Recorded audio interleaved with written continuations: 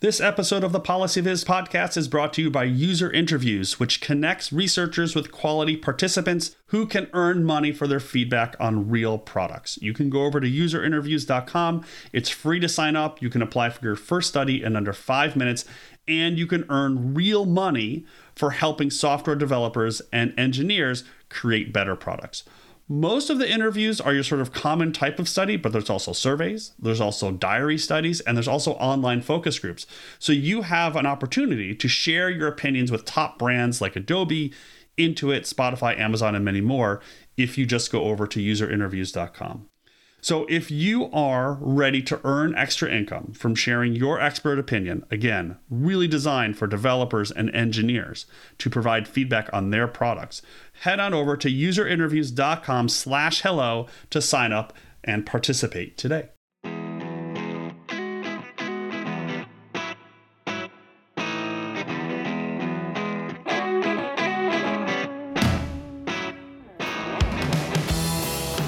Welcome back to the Policy Viz podcast. I'm your host, John Schwabish. I hope you are well. I hope the weather is turning nice into spring. But you are listening to a podcast. You're probably out walking in the sun, walking your dog, taking a run, taking a jog. I don't know, but I'm glad you're here. I'm glad you have tuned in to this week's episode of the show, where we're going to learn more about data in Tableau. I'm really excited to have on the show Kirk Munroe. Join me for the conversation. Kirk is the author of the new book, Data Modeling with Tableau. Kirk is also one of the chiefs at Paint with Data.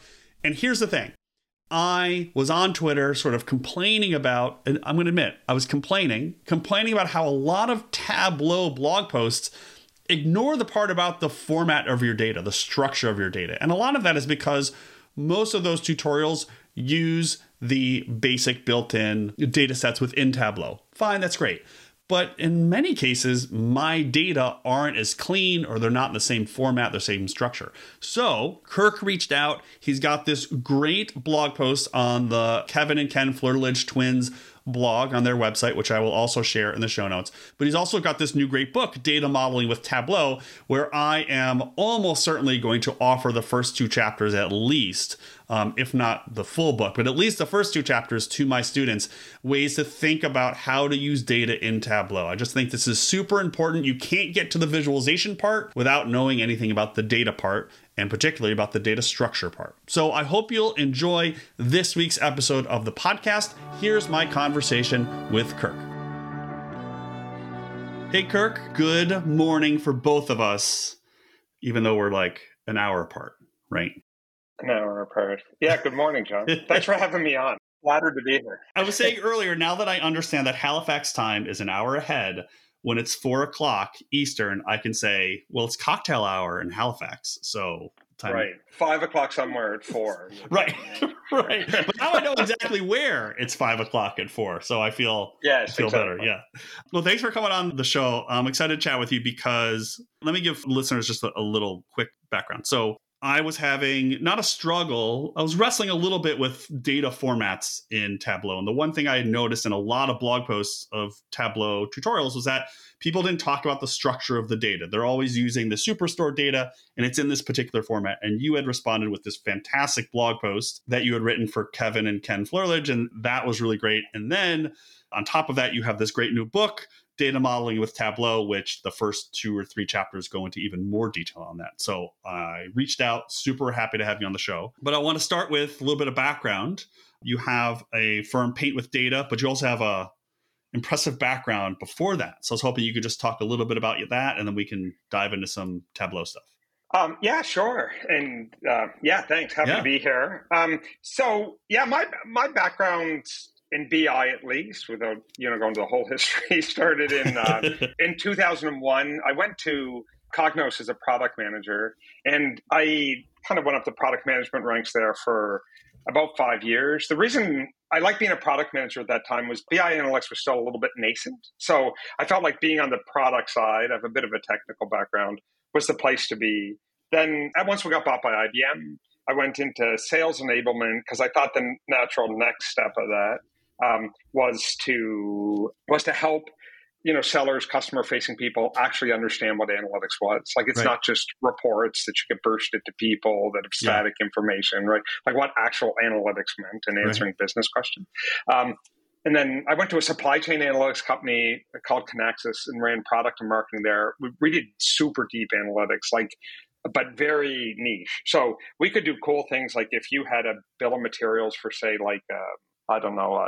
two different laptop models, and you could ask a question of it and say, well, what if we took this part from this one and gave it to this one? And you could see how many customer orders would be late within seconds. Oh, wow. Which would normally take overnight to run in a MRP system or something. Right? Yeah. And then, anyway, I did a startup again. Then I went to Tableau, actually, for 4 years to do customer success. Because I was drawn to that because I thought, the stage we'd gotten to is that people didn't understand. They understood analytics at a high level, but they didn't know how to make it happen. Yeah. I did that for 4 years. And then on the Paint with Data thing, my wife, actually, who's a Tableau ambassador, or user group ambassador, started a company called Paint with Data to be a consultancy. And of course, we used, take data and actually paint with it. Right. And so we're a consultancy that work with companies of all kinds of different sizes. I joined 18 months ago. It was an intersection of two things, really. One was we had always said we wanted to work together, and then we kind of went, oh, geez, we're running out of time if we're going to do this.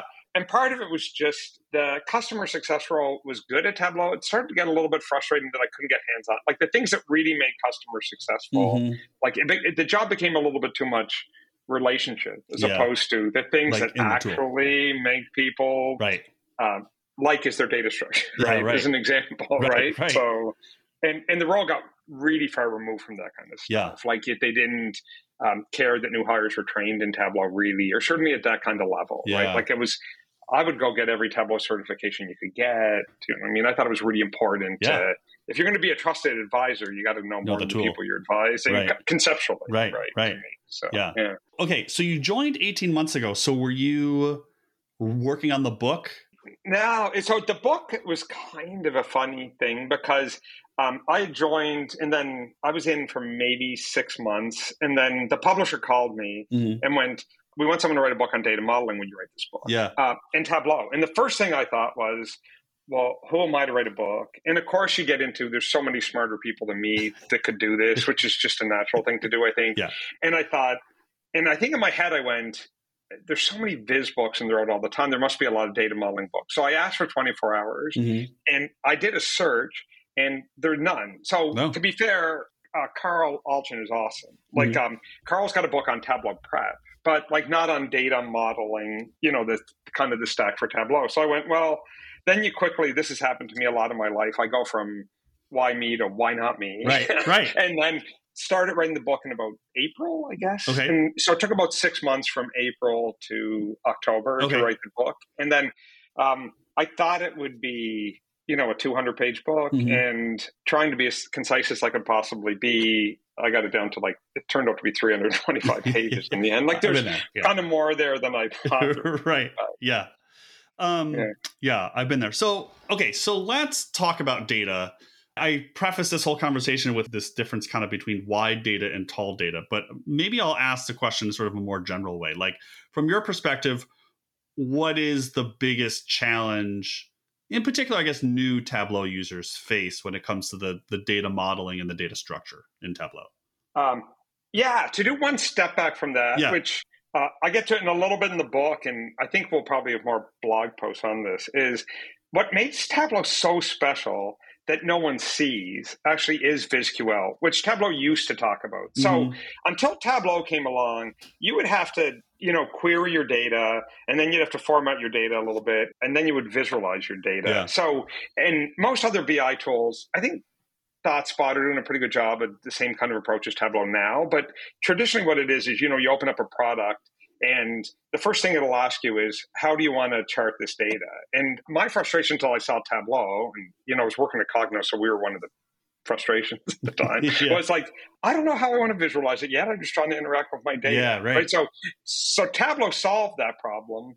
And what it is, so basically, when they write their SQL underneath the scenes, they have this clause appended on the end that basically goes display as, which is why people fight Tableau sometimes and find it unintuitive at the very start. Mm-hmm. But if you get in, Tableau used to talk about, at least the analytics flow, you just start clicking around and ask and answer questions and dragging things to marks cards, and the visit keeps changing without you explicitly going, drop this on columns, or I want color on it.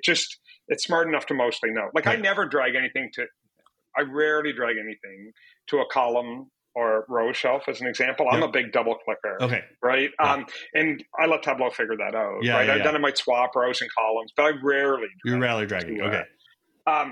That background's important, I think, because Tableau always assumes, and this is where the data modeling comes in, is that your data structure underneath has a series of columns that it's going to convert to fields. Mm-hmm. And every one of those columns is going to be distinct. So not discrete, which we get to, but distinct in that if it says customer, the only thing in that field is going to be customer. Yeah. And if it says revenue, the only thing that's going to be in there is revenue, sales, et cetera. Right.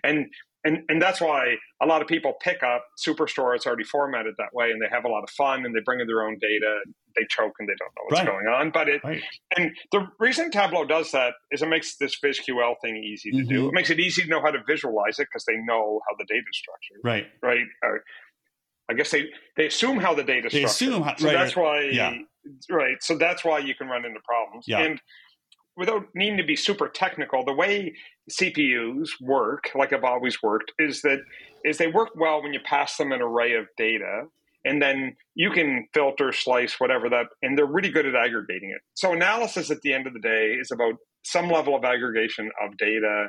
Visual analytics, which Tableau does, is that visually. So basically, it's really easy if you have a row called revenue, and then you pull on region, it's easy for Tableau to go, okay, sum, and then break it down by that region, right? And then color it by subcategory. That'd be ugly, but it would know color it by subcategory. It does this stuff very fast if the data is structured that way. Right. If, for instance, your field was conditional and it was called name, and the next column was vendor or customer, and then there was a name, and the next column had vendor, customer, and you had to try to dynamically write a calculation in Tableau to go, if this column equals vendor, then this one, Tableau's going to be terrible. Yeah. Like it's just awful, right?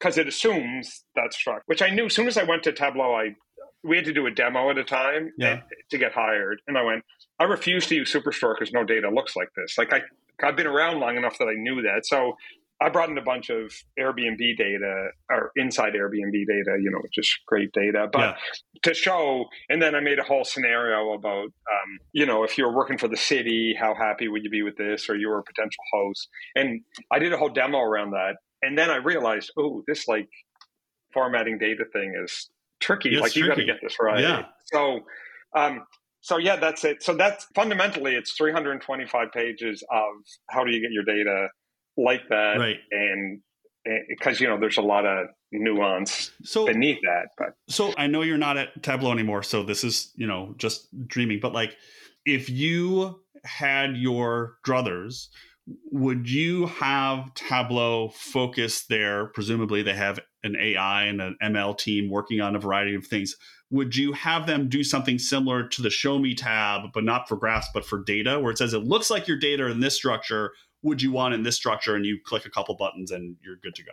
Yeah, for sure. Yeah. Yeah. And then it may be, on the, what's the new feature called, the workbook optimizer? It should be more than just, it should be able to go it's getting there a little bit, but it definitely has to, I think, get better at going.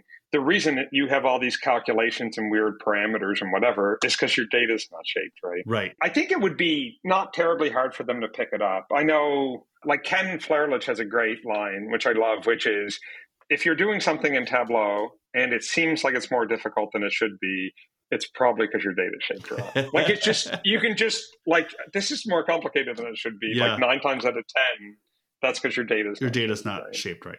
So what, so for those who are, let's say like me, sort of relatively Tableau newbies, what do you recommend for folks to do when they're in that position where they're struggling and maybe they even realize, oh, my data's wide and it needs to be long or tall? Like what tools do you use to do that reshaping when you're working in it? Yeah, well, I mean, first they should buy the book. Well, obviously, yeah. But other I think it's just that the first exercise is whether you use a piece of paper or you mentally do it or whatever. Just like if you were going to, I know Chantilly talks about this a lot, is not the only one, who talks about if you're going to create a visualization, you should kind of map it on a piece of paper or somewhere first to see. Yeah. You should think about what would it take before I even get to a tool. What would it take to get these fields into these very distinct columns? Right. Yeah. And then the thought would be sometime, and most of the time, what it's going to take is, if it's not, is pivoting rows to columns or pivoting columns to rows. Right. And it's that simple, usually. Yeah. And then you can pivot columns to rows in either desktop or prep. Right. And you can pivot rows to columns in prep. I feel like that's a feature that's been in there now for at least a couple of years that almost no one knows about. Other than the prep community knows is there. It's the slickest little feature, and it just makes the world of difference. Because when you open up a workbook and you see if people have those type calculations I was talking about, like if this field equals profit, then profit, and then they've got a string field to put dollar signs in front of it. I'm like, just reshape that. You know what I mean? Yeah. Just reshape that. Convert it to a string, add a dollar sign. Yeah. I've done all of that too. Yeah. And in prep, it's literally pivot rows to columns, and it's like, which one do you want to put? And then you drag two things over, and it's done. Yeah. You know what I mean? Like prep is terribly underrated tool. So let's talk about prep, because you have I think it's like part 2 of the book. I think there's like 4 or 5 chapters that are dedicated to using prep. So is that section in there because you feel it is the right tool for Tableau users, or because there really isn't, like in my reading, there's just not enough, I would say enough materials out there to really help you dive into it? Yeah, sometimes I wonder a lot if prep, like a lot of features come out. So it's probably a few things. Like Alteryx had this great partnership with Tableau. Right. So a lot of people probably knew that, right? And if you're already licensed for that, then you could substitute everything in prep. Right. That's fine. Do you know what I mean? But I think for people that don't have it, especially, I think a couple of things happened. First off, when prep came out, it didn't do a lot. It was okay, but it didn't do a lot. It was still kind of a cool product back in 2018 now. And I think a lot of people might have evaluated it then and ridden it off a little bit and not kept up with all the innovation that's in it. Right. But certainly it's a really valuable tool for people who already know Tableau well. Because why? First off, it comes with a creator license. I mean, there's the annoying thing to schedule that you need data management, but it comes with it. It's the same calculation language. It's the same UI in as far as you could have the same UI and UX. Like they're different UXs because they're different processes. So, I mean, from a cost of ownership, it's just so low to use prep. Like I wish more people use. I'll tell you, we talked about this before we started a little bit. Like, so I've been in data for 22 years, and I probably haven't, other than a very simple line of SQL, probably haven't written a line in 18 or something. And even though people insist on asking for these SQL skills, I'll give you an idea of how much I avoid it. Lately, I've been using Snowflake. So technically I'm writing a SQL statement to create my Snowflake table, but it's not really a SQL statement. So I create my table, and then what I do is relationships are also a very powerful thing in Tableau, but they only work against live connections. So you can't use prep per se. But prep I know so well now, and it's so familiar that I usually create my Snowflake tables and I prep the data and load it into Snowflake with prep. Like I don't even always use a published data source. Yeah. Like I'll go into prep and then do what I need to do to it, and I'll move it to a Snowflake table. Because let's say I've got 2 tables at different levels of aggregation, and I don't want to explode those. I'll put them into 2 Snowflake tables, and then I'll get Tableau to create a relationship. Oh, wow. So I don't even always use it. Yeah. A published data source. So sometimes I'm using something like Snowflake to actually as the output. So you don't even have to think about it's always. But the last thing on it is I don't know why Tableau has been so hesitant to call it an ETL tool, because it's what it's always been. Like you extract data, you transform it, and you load it somewhere else. I think they were afraid to do it because they're like, well, we don't want to compete against all these like The like ETL specific. Yeah. Like, you don't have to say that's what you are. Do you know what I mean? Yeah, like yeah. I would, if I was going to some data engineering team that never did visual analytics, I would not recommend Tableau Prep just because there's probably more powerful tools. Right. But for someone who's used to Tableau anyway, like why not? Yeah. Like the cost of ownership is so much It is lower. an interesting thought about who they target. Like what is their avatar of their core customer base? And I always find that interesting because the folks that I work with tend to be, it's a nonprofit of, 6, 8, 12 people. And there's like one person or two people who have demonstrated this interest in creating visualizations, but they're not necessarily maybe, data people. They don't have coding experience. Maybe they never used a tool like this before. And I think they often get, as you've mentioned, they get frustrated by these little but crucial things. And maybe, being able to help those folks would unleash it. I don't really know, but. Yeah, you know what? That's a great point. For consulting with a small company, I would say it's worth learning data at the level of Tableau Prep first, especially for the non-traditional technical people who don't come from a programming background. Yeah. Because not only is your viz going to be easier and faster, they're actually not going to have to write nearly as many calculations and struggle with that kind of stuff in Tableau. Right? Because otherwise they're going to get frustrated because they're like, I'm not a coder and I have to write all this. And I'm like, you wouldn't if the data were structured the right way. And this idea of like every column being distinct is not that hard of a concept to get. No. I don't know why people don't go back to make it that way. It's just I just neatly need it in a column. It just, you need pretty good SQL skills before this pivot rows to column. I think that's the secret feature. Because it's so fast and it's a little bit hard to do in SQL. Like it would be daunting to try to split that up. And it's counterintuitive because it makes your data longer. And people think, long data is slow. Right. I'm like, long data is not slow at all. Right. Like, Yeah, it is interesting. I mean, there is, I grew up in the SAS data world, and there is like, I burned into my brain, there's a little image in the Stata help file about the reshape command, which goes from, they use long and wide is what the language they use. But there's this there's this image, it's like, here's a wide, and then it's like a little arrow, and then here's the long. And, if you want to go left to right, this is the syntax. You want to right to left, this is the syntax. And I agree, it's not a complicated concept to get, but it's so crucial to everything that you're going to do down the road. Okay, so almost without intentionally doing it, we've talked about the first two parts of the book. So I think it makes sense we should get to this. So we get to the last part. So the first part is really about the types of data models, setting up your data. The second part is about prep. And then the third part is about connecting and building relationships, which I have found also to be a frustrating, especially the relationship part. So frustrating piece. So I'll just make it a super general question, which is, as we walk through now through the book and sort of the process by which someone would work in Tableau, what is this third part about when it comes to connecting and building relationships in the data? Yeah. So the next thing becomes almost, I wish there was a term for this, like it's treating tables instead of tables as distinct analytic units that sometimes need to be combined to perform a different level of analysis. So I also, like you referenced the blog post that I had on Ken and Kevin's site on the FloridaTwins.com. I have two more coming, one on when to use prep and when to use desktop. Oh, okay. And then another one on when to use relationships versus joins, and just a little bit on blends, because the blends answer is almost never. So there's just one use case, just one very specific use case.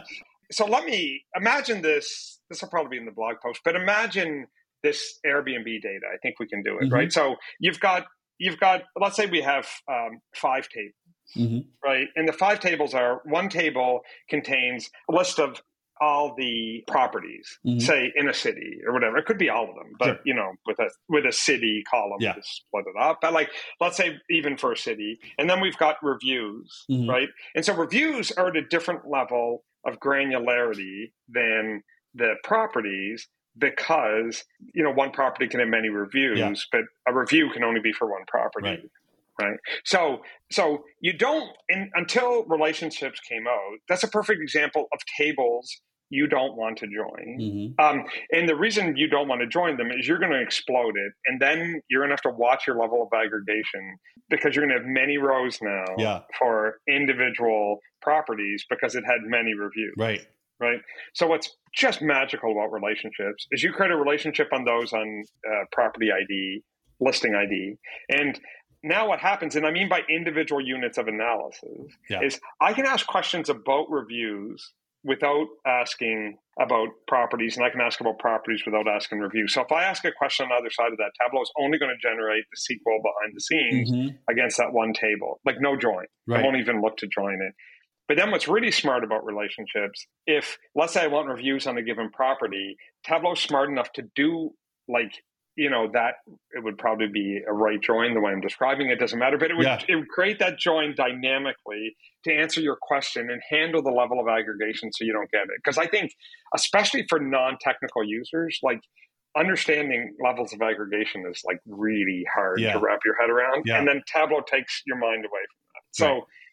So imagine those two tables. Next thing you want to do is, I want to bring in neighborhood information, right? So I want to bring in a shape file of neighborhood so I can map it. And then I want to bring in the walk score and bike score or whatever. I can go get that off the internet. And maybe I want to go get apartment information on how expensive apartments are by neighborhood. So I could answer the question, does it look like Airbnb are driving up the price of apartments? Or it's a tricky question, right? The best part of analysis. Or am I helping people afford it because they can use Airbnb to help them offset?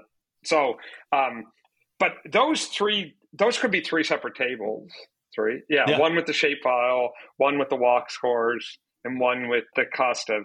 So the temptation would be, and you could do this, but it would be a little bit complicated. You could bring all those in as relationships because that would be the default. But if you think about it, those three tables are all about neighborhood information. And they're all at the same level of granularity, which is one row per neighborhood. So what I would do is, and this is why relationships and joins go together really well, I would join those three tables together, and then I would create a relationship and those three tables join together, because Tableau would then effectively treat those three join tables as one table, because it really should be one, without me having to do a whole data engineering job to put those in one in the background. So, and then I can ask questions just about neighborhoods, or again, I can ask neighborhood, how many reviews per neighborhood, how many listings per neighborhood, or whatever. But it's just an example of, if you think about it in terms of, is it a unit of analysis on its own, one's neighborhoods, one's reviews, one's listing, as opposed to tables, and what their level of granularity is, that also takes the complications out of that a little bit. It's also interesting from the perspective back to this, single person in some small organization, back to, they need to pull all these data together. Maybe not even for a visualization purpose. They just need to have these data together for whatever it is. And they could use Tableau to do that because it's so efficient at doing these different things. Yeah, 100%. So that, and I still think even in big org, so in little orgs, you have no data engineering support. Right. My experience, at least, maybe people have seen other things. The one place where I still see waterfall process heavy slow things are data engineering teams. Like cloud data warehouses didn't magically solve that problem. So sometimes you'd be like, I need my data shaped this way, and they'll be like, well, it's got to go through this, you need to get this approval, it's going to cost this much in a chargeback, and we'll have it to you in 3 months. It's like, well, you know what, I'll just take the data you've already given me without going all the way back to source, and later in the data pipeline I'll clean it up, right? So I talk a lot about, in a completely idealistic world, you wouldn't want an analyst doing this stuff. But you have to. Like, you're never going to get answers out to the organization if you wait for the data engineering org to do it or whatever. That would throw us back into the 80s. Right. You know what I mean? Like, the last part of the book, which admittedly I haven't read because it isn't as useful for my use case. So, this is, everybody's got limitations. But the last part is on Tableau Server and Tableau Online. So what are the differences in that section versus, say, working in desktop? Yeah, so that the last sections cover, and I wish there was a word for Tableau Server Online together because they're synonymous in this. So I keep going Tableau Server or Cloud, and it's like the exact same for all intents and purposes. There's basically that you could think of in three different ways. The book's not exactly organized this way. One is all about data security, and data security at two levels. So one is who can see the data model, right? And the next level is who can see data within that data model. Because, so imagine the first one, you just want only the finance team to see it. How do you make sure that only the finance team can see it? The next example of who can see it is like, imagine you were giving this out to your customers and you had thousands of them. You wouldn't want to build thousands of workbooks. You would want to say only the customer logging can only see their own data and produce one workbook. So that row level security. So part of it's about that. So part of it's about how do you secure these data models and how do you secure the data within them. Part of it's on distribution. So when to use published data sources versus embedded data sources. Another thing, lots of people have been using Tableau, including Tableau Server or Online Cloud for like a long time, and don't know the difference between an online versus an embedded data source and when to use one versus the other. And it's important to get that right from a cost of ownership thing, because you could be rebuilding the same data model over and over again on one side. Or the flip side is you could be publishing a data model that was really only intended for one workbook, and people are trying to build workbooks on it, and you don't want them to because it was very specific for the workbook. So they both have their place. And Tableau doesn't make it very explicit, although at least now on Tableau Cloud, Tableau Server, you can say, new published data source. So they at least have taken it at a desktop enough that it feels like a distinct thing. And then the last part is around all the other things that come with Tableau data management. So how to schedule prep flows, how to have data quality warnings, the Tableau data catalog at Lineage to see who else is using this. So there's only one of 15 chapters on data management, but one of them covers all the things. Right. So before we wrap up, I want to come back to one of the things we were talking about before we actually started recording, which is the size of data. Because you mentioned a couple of times when we were chatting, but you had mentioned a very interesting piece of extracting data in Tableau that I don't think I even really recognize, because when I do the extract, I just do extract and good and publish, and I'm good to go. But I wanted to finish up with that data extract tip, because I think this is something that probably most people don't know about the sort of way that you can modify or option in that extract menu. Yeah, and the background for this, I think I heard recently, I hope this is a true stat, but that the average Salesforce deployment, as example, has 100 custom fields in it. I'm sure some people go, 1,000, I don't know. But but what happens is, anyway, that's the kind of thing that leads to really wide data. Even if all the fields are discrete, sometimes the data still gets incredibly wide with all these ways you could slice and dice the data. So, and that wide data definitely makes Tableau slow, especially if there's string fields, because they're usually string descriptive type fields. And so when we're working with clients, you have to get, the business might want to analyze by all those different things, right? Like anyone could possibly filter down the road by all those things. So let's say, whether you're using a published or embedded data source, but say you're just using Tableau Desktop to make it easy. And then what I say to people all the time then is, if you don't know which of those columns you're going to do, like leave them in your data model. This is if you're using an extract. Leave them in your data model. Build all your vises, and as your very last step before you run your extract, just take the little down arrow, you make calculations and everything else on, and go hide all unused fields. And it will hide all the fields you're not using. And then what most people don't know is when you run your extract, it doesn't bring all that data into your extract. So it's going to perform way better and no one's using it any. And then people come back and go, what if I want to use those in the future? Well, what's slick is Tableau will bring in almost like a ghost field where you can say show hidden fields. You just go to the field you want, you add it. Of course, you can't add it to the visit at that point because the data's not there, but you run the extract again, and then you can add it. So this is the surefire way to make sure that you're not bringing in data from a width perspective that you're not using. So it's again, I don't think Tableau talks about it much. It's just a terribly hidden feature. No, it's just like pun intended. It's just like this thing that kind of showed up that like, you have to do this, and that's what you do. It's super slow. Well, Kirk, thanks so much for coming on the show. The book is really great. The lessons are fantastic, and something I think more people need to learn and read about. So, so thanks so much for coming on the show. I really appreciate it. Oh, thank you, John. I really enjoyed the time. Thanks for tuning into this week's episode of the show. I hope you enjoyed that interview. I hope you will go check out the blog post we talked about, and also, of course, Kirk's new book, Data Modeling with Tableau, and of course, his website, Paint with Data. A lot of good content there, a lot of great ways to think about all the things that you need to be better. I would say, obviously in Tableau, but also just a better person to work with data, just a better data visualizer, a better data scientist, a better statistician. Anyone who works with data really needs to understand this content and these lessons even better. So I hope you enjoyed that episode. I hope you will consider sharing today's episode with your friends and your family. Put it on your social media networks. Share a review or a rating on your favorite podcast provider. And until next week, this has been the Policy Viz podcast. Thanks so much for listening. A whole team helps bring you the Policy Viz podcast. Intro and outro music is provided by the NRIs, a band based here in Northern Virginia. Audio editing is provided by Ken Skaggs. Design and promotion is created with assistance from Sharon Satsky Ramirez. And each episode is transcribed by Jenny Transcription Services. If you'd like to help support the podcast, please share and review it on iTunes, Stitcher, Spotify, YouTube, or wherever you get your podcasts. The Policy Viz podcast is ad-free and supported by listeners. But if you would like to help support the show financially, please visit our Winnow app, PayPal page, or Patreon page, all linked and available at policyviz.com.